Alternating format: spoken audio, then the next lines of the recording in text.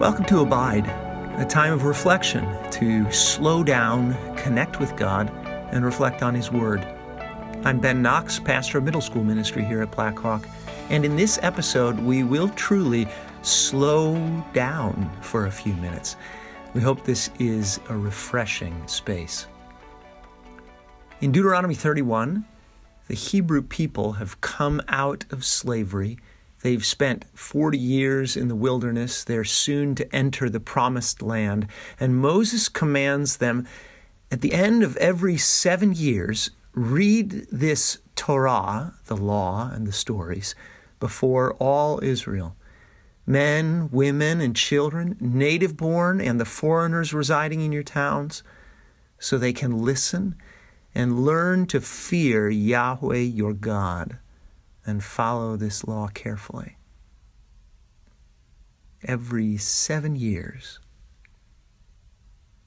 Let's imagine we had a ritual like this, with a public reading of God's Word every 7 years. A significant gathering focused on remembrance and faithfulness, but also a way to mark the times and seasons of life. Imagine this first happened in your life when you were 5 years old. Think of yourself at age 5. What year was that? Where were you? Were you a part of a church community at that age? Did you care about the life of faith? Now move forward 7 years. You're 12. Think of the changes in your life from age 5 to 12. Where were you at age 12? Were you a part of a church community? Was Jesus important to you? What significant events passed between ages 5 and 12? Let's keep going. Age 19. Now, if you're under 19 and you're listening to this podcast, you are officially my hero. So email me, bknox@blackhawkchurch.org, just to say, hey, I'm 15 and I'm listening, or whatever. For the rest of us, where were you at age 19? Were you connected with a body of Christ followers? How different at 19 did you feel from your 12-year-old self? Follow along with me for these 7-year periods for as many years as you've already lived. Think of the life events that happened in each phase. Notice how your relationship with God has changed through the years. Which stories and commands from God's Word came alive to you at different stages of life? When did you pass through lean years? If it would help you, feel free to pause at each number to spend additional time considering that 7-year period. Age 26.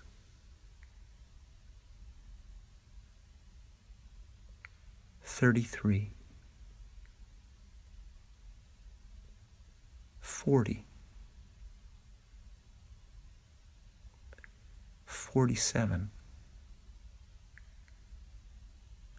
54, 61,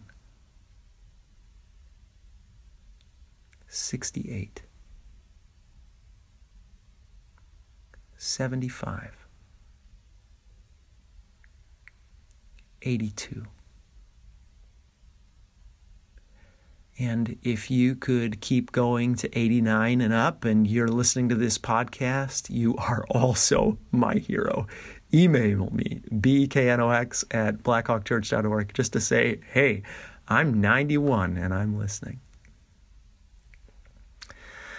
Now let's look relative to today. Let's say we had a reading 2 years ago in 2018. Where were you? Were you a part of Black Hawk or another family of Jesus people? What has marked your life these past 2 years? Try to imagine forward to 2025. You might have passed into the presence of Jesus, or perhaps Jesus has returned. That sounds nice. But for the sake of our exercise, let's imagine neither of those things has happened. We're each still alive, and Jesus hasn't yet returned to bring God's kingdom in its fullness. Other things have happened. Our lives have changed in certain ways and stayed the same in certain ways. And we gather for a public reading of God's Word. And whatever happened in 2020 is 5 years in the past. It has shaped us, much like a season of severe drought or heavy rain can be seen in the rings of a tree stump. But we have not yet been cut down. We are still standing. And so 2020 is a part of our interior life. It's a part of who we are, whether it's obvious on the outside or not. As we gather, we hear God's Word. We hear the stories, the good ones, the tragic ones, the strange ones, the boring ones. We hear God's commands, His invitations to follow Him.